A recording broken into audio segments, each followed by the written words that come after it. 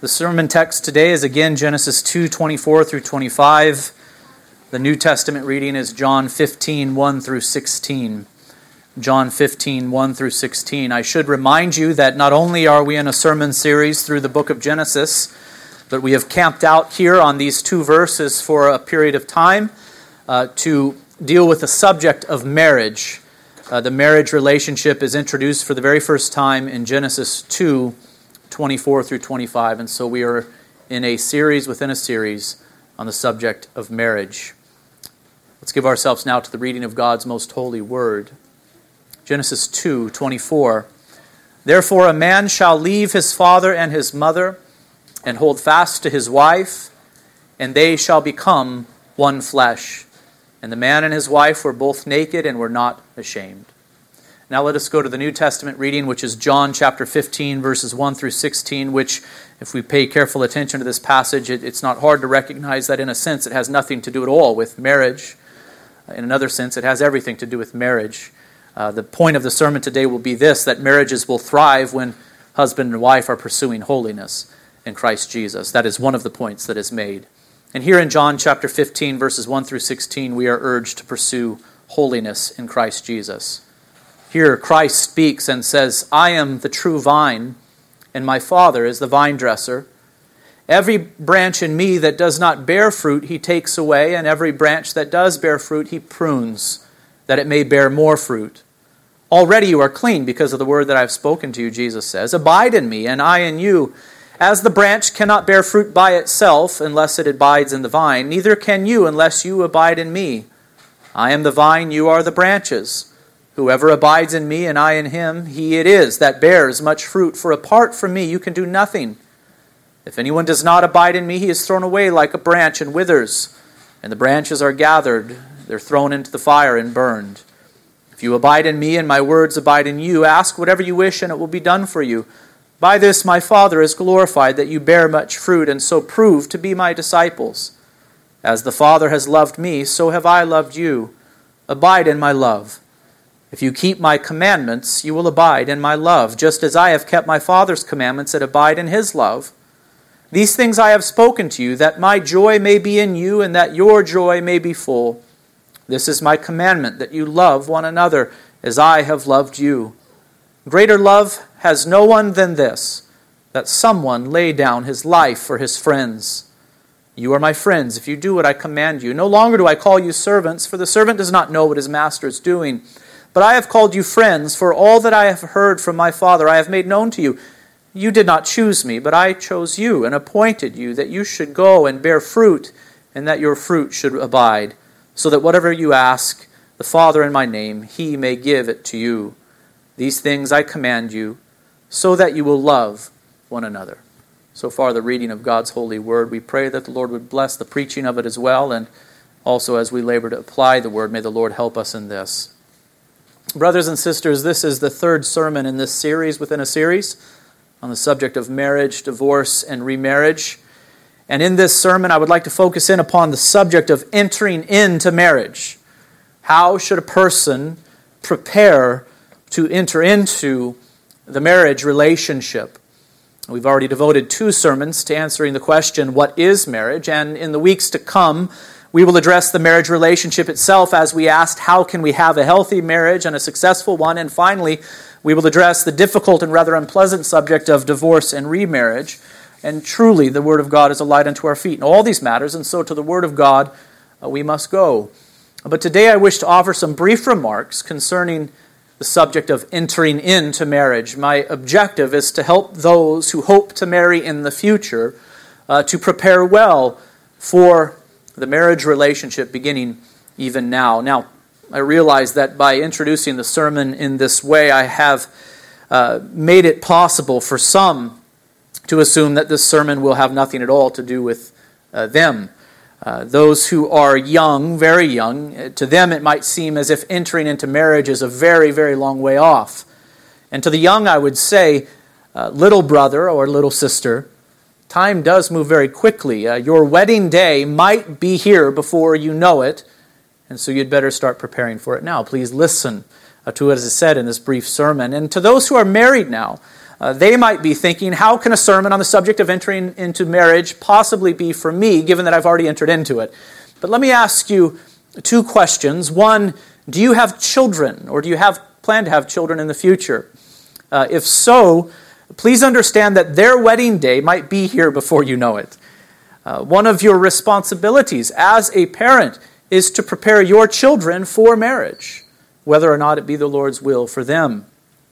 Now, this is something that we really do need to remember as parents. Our objective as parents is not to hold on to our children forever, but to raise them so that we also might release them to establish their own households. Do you think about that, parents, very often? Your goal here is not just to keep your children young and little forever. Sometimes parents say that. I wish you could stay little forever. And I don't mind that you say it. We understand what you mean by it. But truly, that is not our objective, to keep them little forever or to keep them a part of our household. Our responsibility is to raise them so that they will be mature adults and able to go off and to establish households of their own. Did you hear the sermon text for today? Therefore, a man shall do what? Leave his father and his mother and hold fast to or cling to someone else, his wife. And they together will become one flesh, and they are to establish their own household. This is what the Scriptures teach. And so may the Lord use this brief sermon to help parents help their children prepare well for the marriage relationship. And two, I would say to those who are married now, would you be willing to consider that perhaps in some ways you entered into your marriage ill-prepared? I don't want you to be discouraged by this. Instead, my desire is that having recognized that what was lacking in the preparation process, perhaps, you would now work to remedy as you listen to these teachings. May the Lord be pleased to use the sermon on entering into marriage, even to those who are married now. And still, there are others who are single now and do not plan to marry, or who are married now but do not have children in the home. And to you, I would simply say, would you rejoice that these truths are being taught within our community, and pray for those who are to wed in the future, that they would prepare for marriage and enter into this holy union well and to the glory of our covenant-making and covenant-keeping God. Also, I do trust and pray that plenty of principles will be put forth in this sermon that you will be able to pick up and make them your own, though they may not apply to you in exactly the same way that they will apply to the one who is preparing for or helping their children prepare for marriage in the future. So, enough of me trying to convince everyone to listen to the sermon.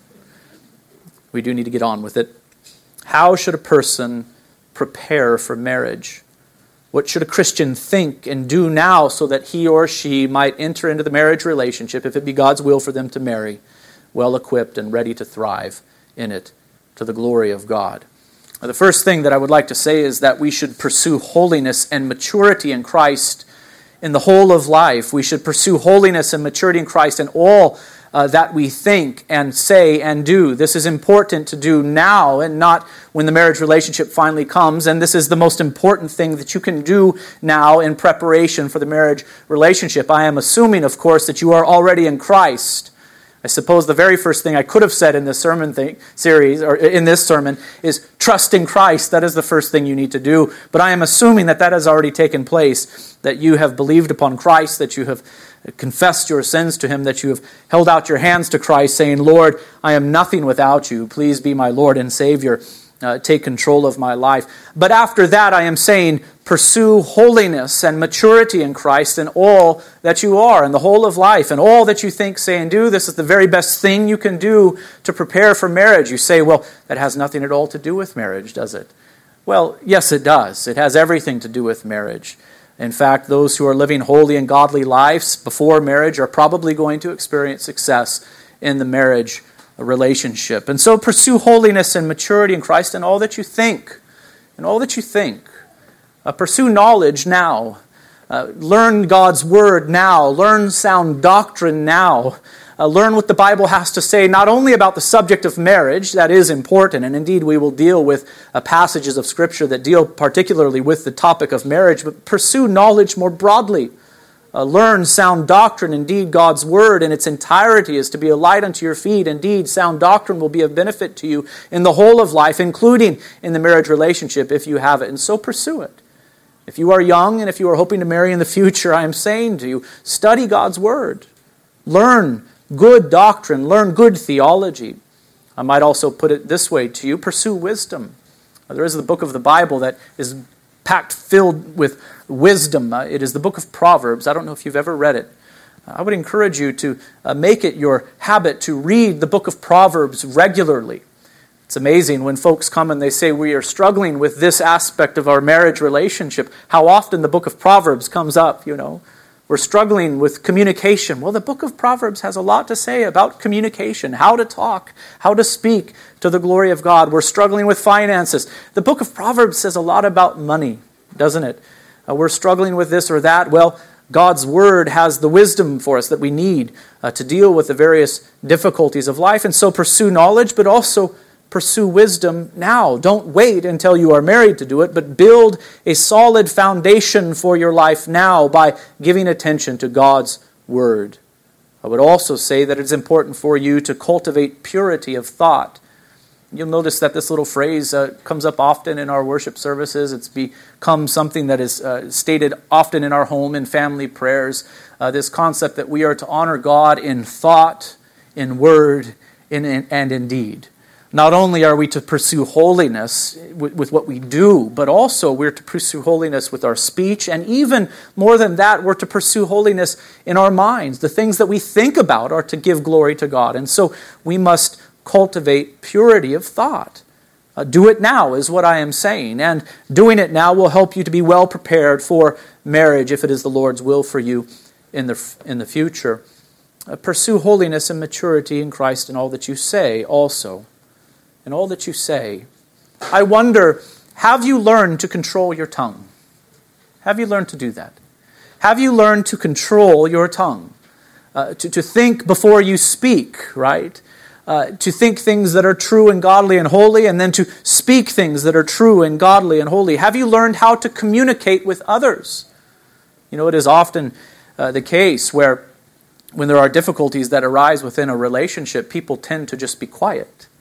They run away from their problems. They refuse to talk about it.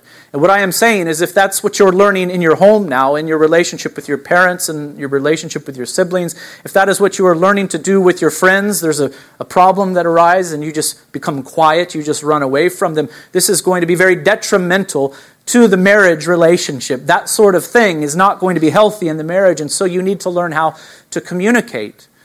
Others, though, they do the opposite thing. When problems arise, they get angry and they begin to be harsh with their tongues. They begin to be nasty with their words.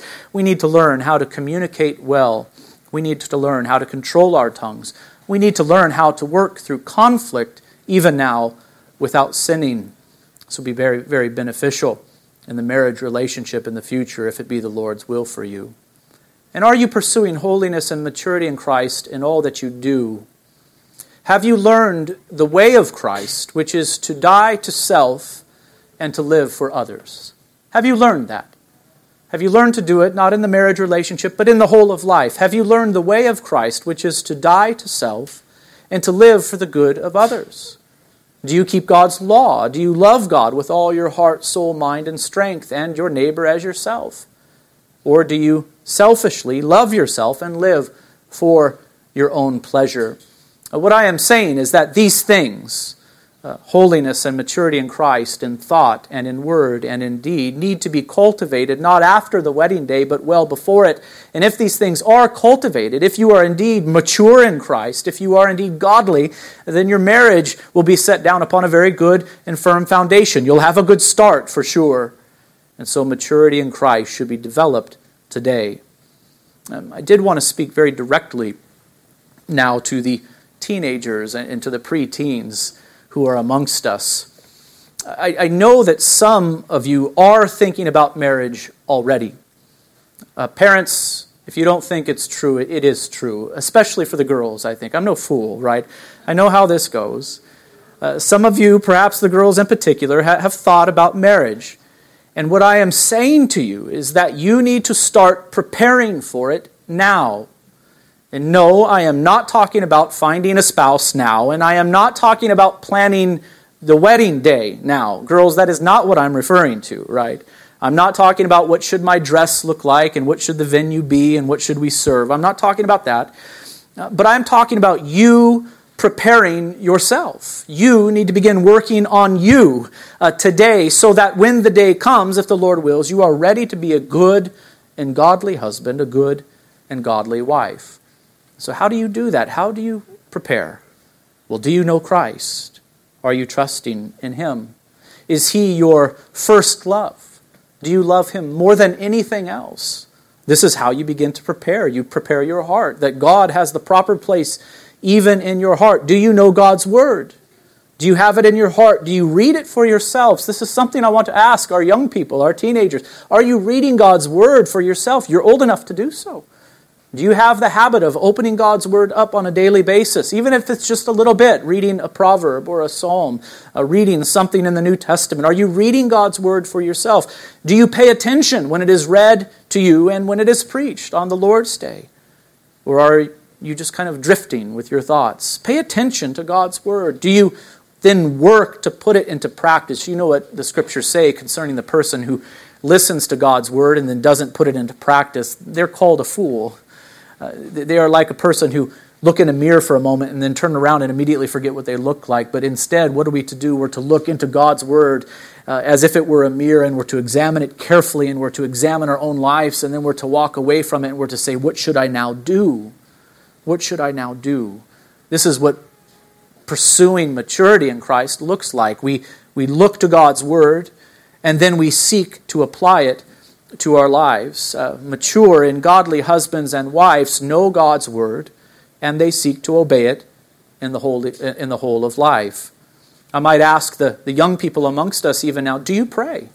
Do you have a prayer life? You're old enough to have a prayer life. Indeed, even little tiny ones are old enough to have a prayer life. It might not be very complex, but do you pray? Do you have a habit of coming before your God and crying out to Him with the desires of your heart? Do you know the Lord's Prayer? Are you able to recite it from memory? Are you able to pray through the categories that are presented there? You're not too young. The time is now. If you are 13, 14, 15 years old, you're going to be an adult before you know it. It's only a few years off. I might also ask you this question. Do you know how to love others? Do you know how to love others? If you do not know how to love others now, why would you think that you will be able to love your husband or wife after you are married?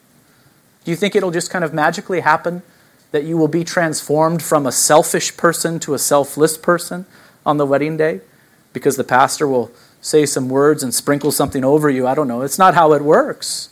If we are selfish people prior to the wedding day, we are going to be selfish people in the marriage, and things will not go well if that is the case. Are you able to love others now? And what does it mean to love others? It involves you dying to yourself and doing good for someone else. Naturally, what are we because of our sin? We are selfish. We love to live for ourselves. But what are we to be in Christ Jesus? We're to be selfless. We're to be like Christ, where we are willing to lay down our lives for the good of others. And so I want to tell you what it looks like for a young man or a young woman to be well prepared for marriage. This is what it looks like to me. When I see a young person notice a pile of dishes in the sink and begin to wash those dishes with a good attitude and without being asked, that is a sign of maturity to me. That is an indicator that this one has learned the joy of serving others instead of the misery of living for oneself. It might seem like such a silly thing. How do I know that someone is well prepared for marriage? I bring up dishes, right? But think of it for a moment. This is what makes for a healthy and happy marriage, when a husband and wife live for the good of the other, where a husband and wife are not selfish, but selfless, and they are able to serve one another day after day, moment after moment. And I am saying you had better learn to do it now. And so there's a mess in the middle of the living room, and you look at your sibling, and what you think in your mind and heart is, I'm not going to do it, you're going to clean it up. And your sibling looks at you and says, I'm not going to do it, you're going to clean it up. And there you are, brawling with one another over a silly mess in the middle of the living room. If you bring that attitude into the marriage relationship, it's going to be a disaster. But if instead you learn how to love others, if you learn how to serve others, if you learn how to die to self and live for the good of others now, your marriage, should the Lord bless you with a marriage in the future, is going to have a very a good start. When I see a young man speak kindly to his siblings, even if they have been rude to him, I think that one is progressing in his sanctification. That one is pursuing maturity in Christ. That one has learned how to control his tongue. That one has learned how to die to self and live for the good of others. When I see a young woman who is able to work through conflict, not run from it, or not be harsh and nasty in the midst of it, but to truly work through conflict, I think that one is well prepared for the marriage relationship. The problems that arise within marriage relationships are not produced by the marriage, but they are produced by the sinfulness of those who are wed. The marriage relationship is simply the realm or the context in which the sinfulness of the husband's heart and the wife's heart are manifest. That little nugget right there was for everyone, by the way. Not just the preteens or the teens. Now think of it. How often do we say, I'm having marriage problems? You're not having marriage problems, you're having sin problems. That's what it is. You're having heart problems. Where are these sin problems and these these heart problems being manifest? Where are they playing out? It's in the marriage relationship, but what is it? It's just that there's sin in the heart. Either in the heart of the husband or in the heart of the wife or in both of their hearts, probably both. And all of a sudden, the nastiness that arises out of the sinfulness of our hearts is being manifest in the marriage relationship. The problem is not the marriage, but it's the people who are wed. And so I would like you, everyone, to do this for just a moment. I want you to imagine a truly godly and mature Christian man and a truly godly and mature Christian woman. I'm saying, don't imagine someone in particular, but just imagine it. The ideal Christian, not perfect, but godly and mature.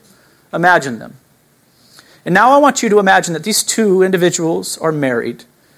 And now I want you to try to imagine that their marriage is bad. Can you do it? I did spend some time doing this when I was writing this. Godly man, godly woman. There they are joined together in the marriage bond. Now let me imagine that marriage being bad. I couldn't do it. I just couldn't imagine a situation in which that marriage would be described as bad or exceedingly difficult. Perfect, no, it will never be because we always struggle with sin. But here I imagine a marriage where it is basically good. Why? Because the two people are godly. They are mature. It's difficult for me to imagine two godly and mature people having a terrible marriage. It's very difficult. I can imagine a difficult marriage if one is godly and mature and the other not. I can imagine a marriage being very difficult if both husband and wife are ungodly and immature. I can imagine all of that. But it is very difficult for me to imagine a marriage being anything less than good, even great, if indeed the husband and wife have both cultivated personal holiness and have a mature walk with Christ. Would you agree with me in this? Will their marriage be perfect? No. For even the godly among us are not perfect. Will there be room for growth in this marriage? Of course there will be. The godly and mature husband and wife will continually deepen in their understanding of God, of themselves, of one another, and of the marriage relationship. They're going to constantly grow. But if they are godly and mature, if they love God supremely, if they have learned to walk humbly before Him, if they know what it is to die to self and live for the good of others, if they have self-control in thought, word, and deed, then it is truly difficult to imagine their marriage relationship being anything other than good and ever improving. And so do you want a good marriage? I would say, first and foremost, cultivate personal holiness and maturity in Christ. This is the first thing we must do. We must learn to honor God in thought, in word, and in deed. We must learn to think His thoughts. We must learn to speak His truth in love.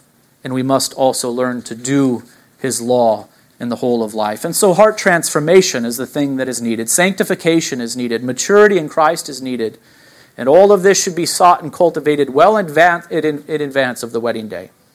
Sadly, I do believe that many do not realize how weak, immature, and self-centered they are until the marriage relationship is brought together and is used by God to reveal it.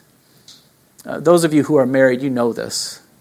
You probably thought you were doing pretty good in Christ until you got married.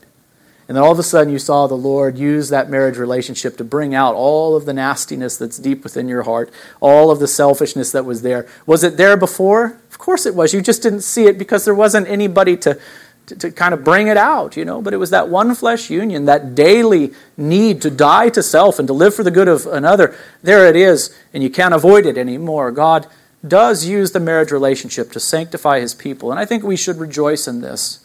But wouldn't it be better to prepare for marriage by walking in humble submission to God and His Word, pursuing holiness and maturity in Christ prior to the marriage, so that we might enter into the union well equipped?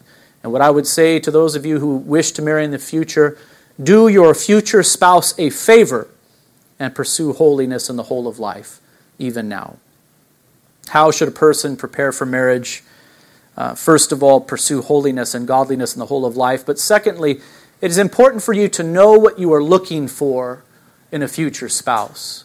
It is important for you to know what you are looking for in a future spouse. I recently read this little piece of advice in that book that I recommended to you earlier by Jim Neuheiser. He actually proposes that what people should do who are single and looking for a future spouse is to actually make a list.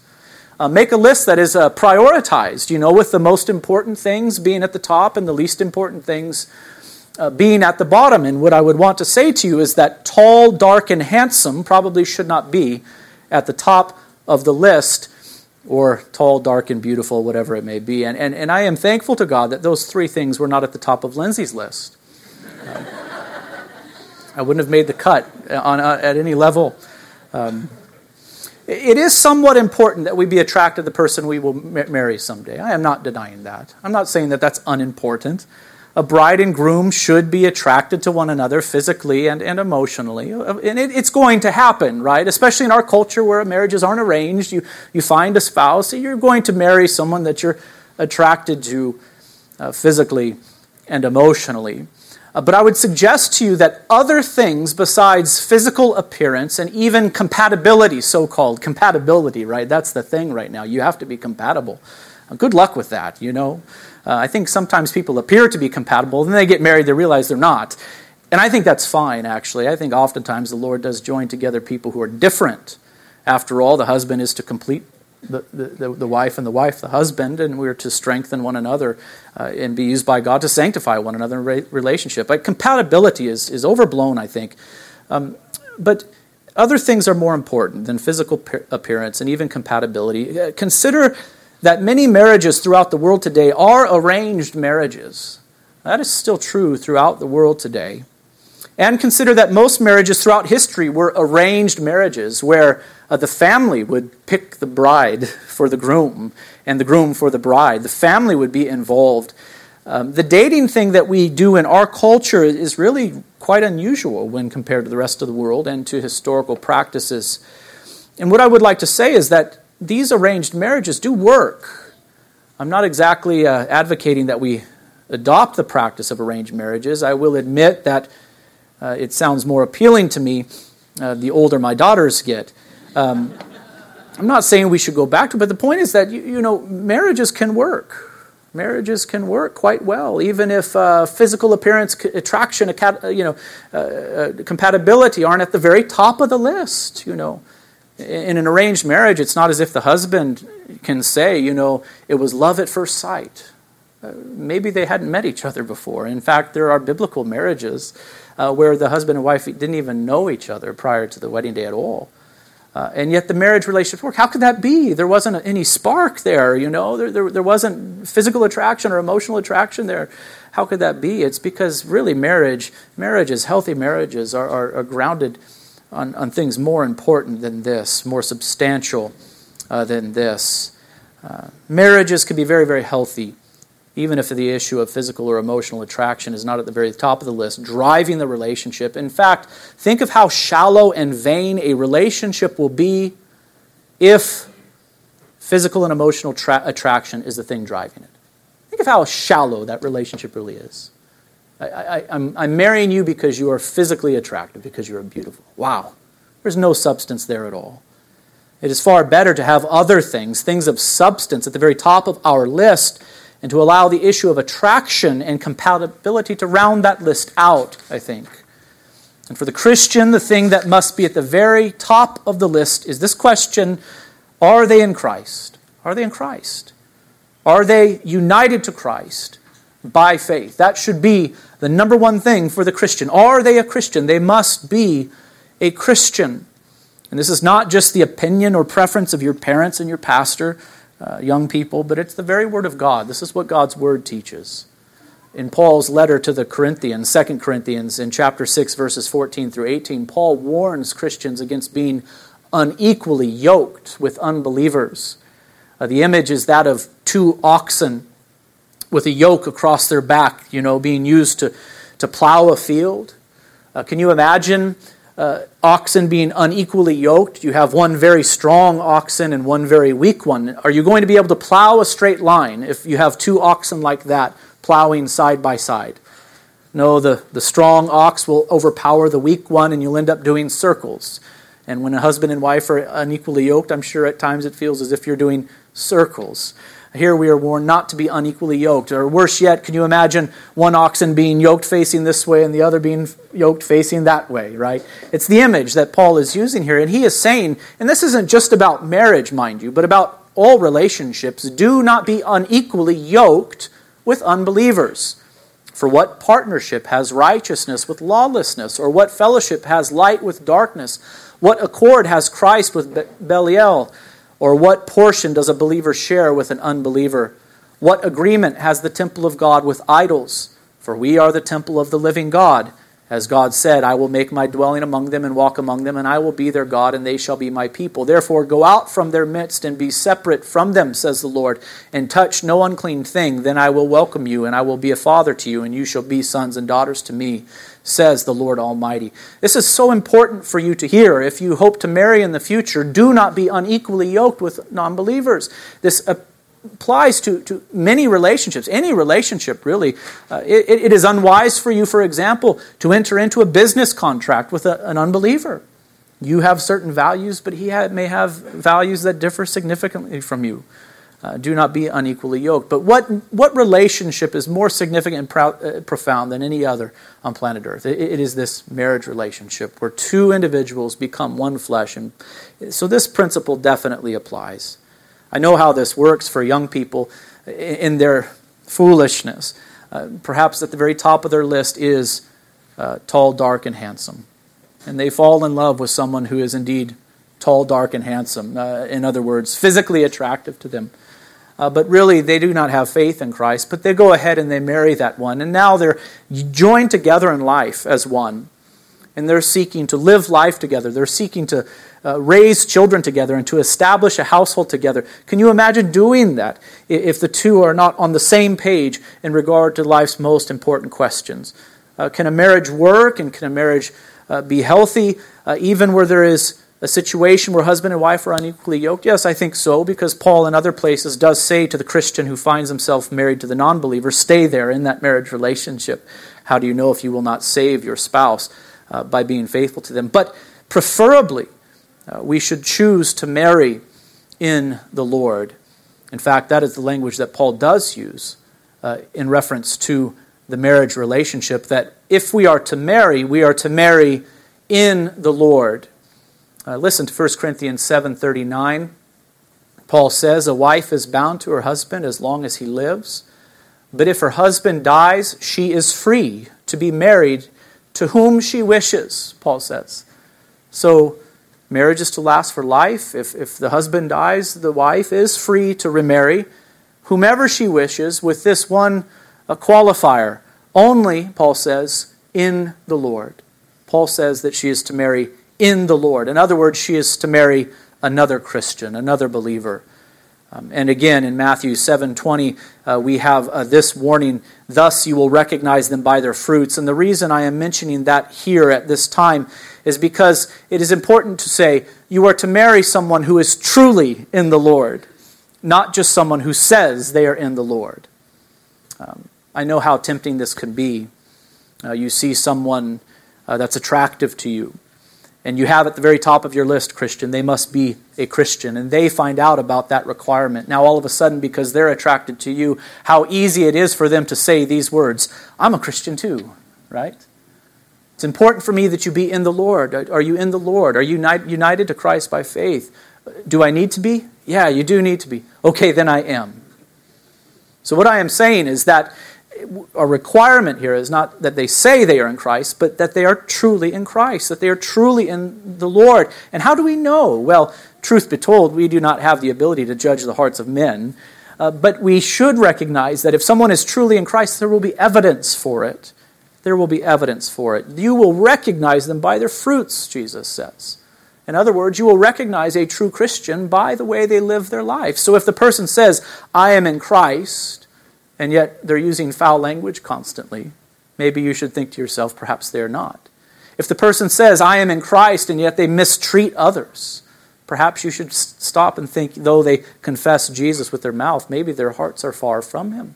And though they confess to be in Christ, if they are lying all the time, or if they are pressing you to do inappropriate and sinful things, perhaps you should think, maybe they are not truly in Christ, for a Christian would not truly live this way. Some do come to faith after marriage, and they do find themselves a believer married to a non-believer. That does happen, and in such instances the Christian should remain in that marriage.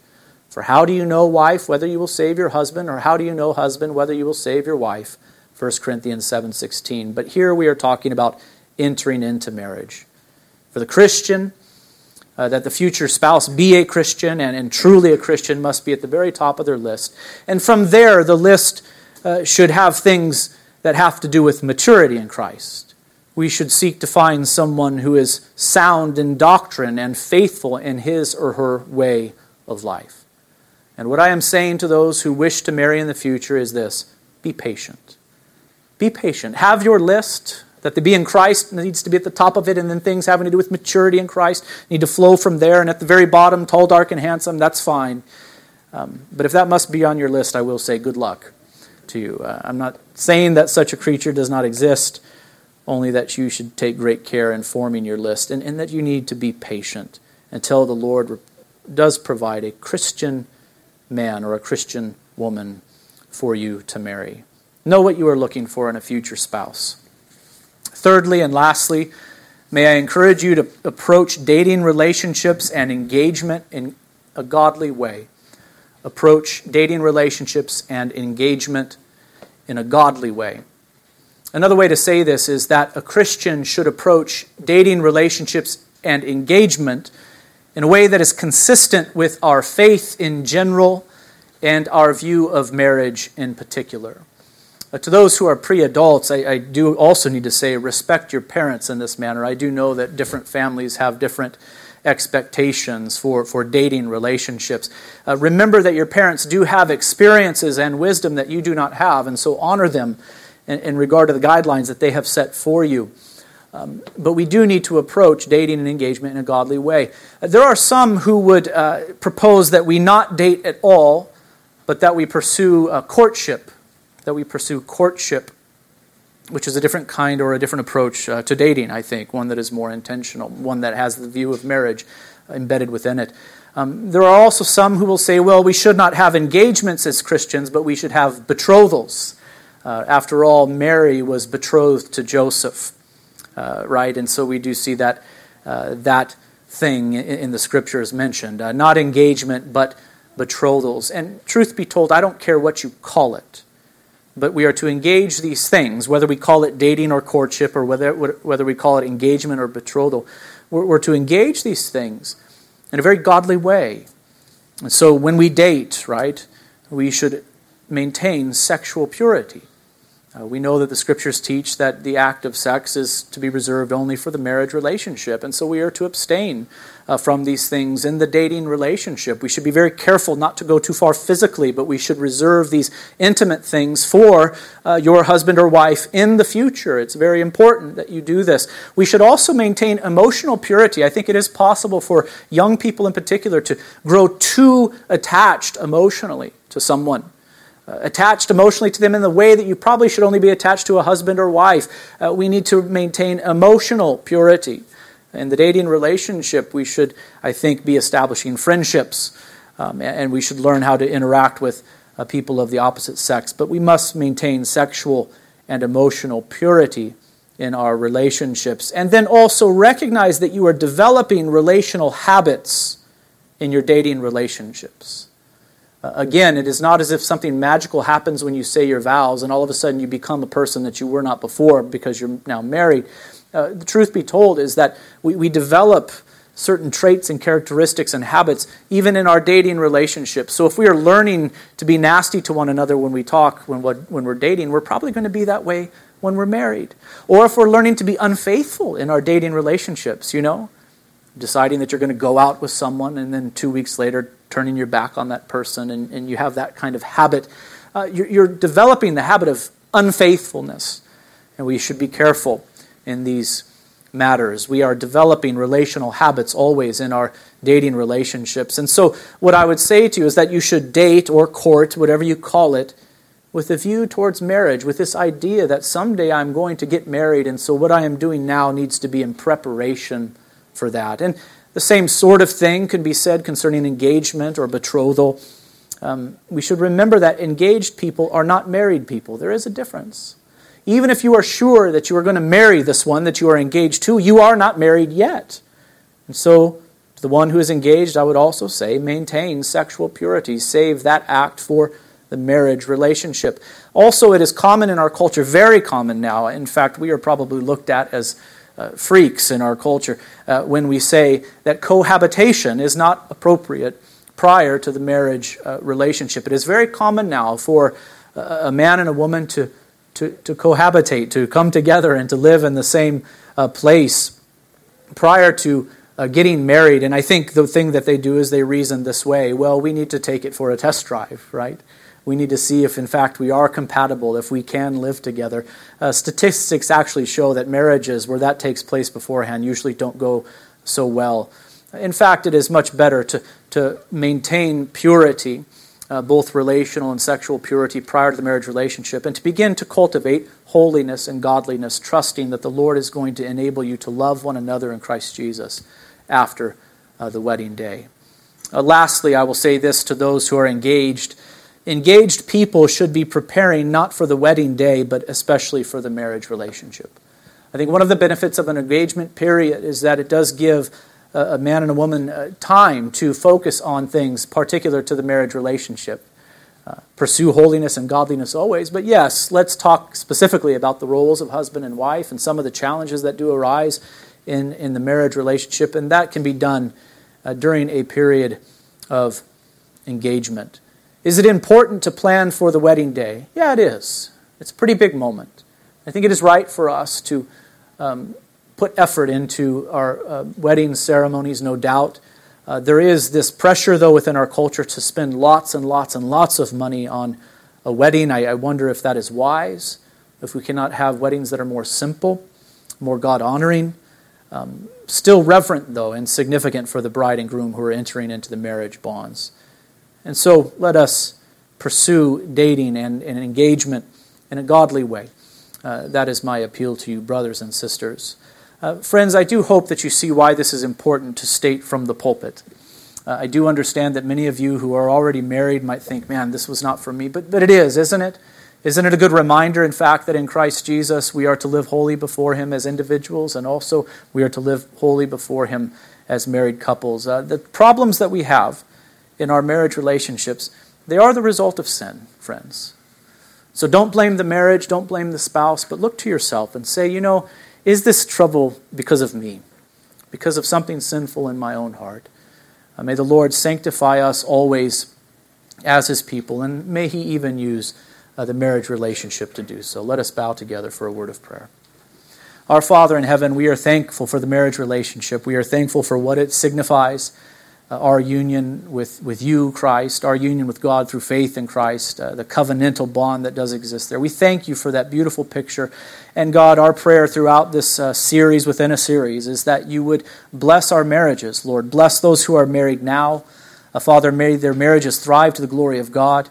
but also bless those who will marry in the future. May they prepare well now. I pray for our young people, and we are blessed with so many of them in this church, Lord, that they would know Christ today, that they would recognize their sin, and that they would call out to you, God, through Christ for the forgiveness of sins, and that they would pursue maturity in Christ. Lord, I pray that they would not be complacent, but that they would see that today they need to prepare for marriage and they need to prepare for adulthood, Lord. So sanctify them, we pray. May they know your word. May you convict them of their sin.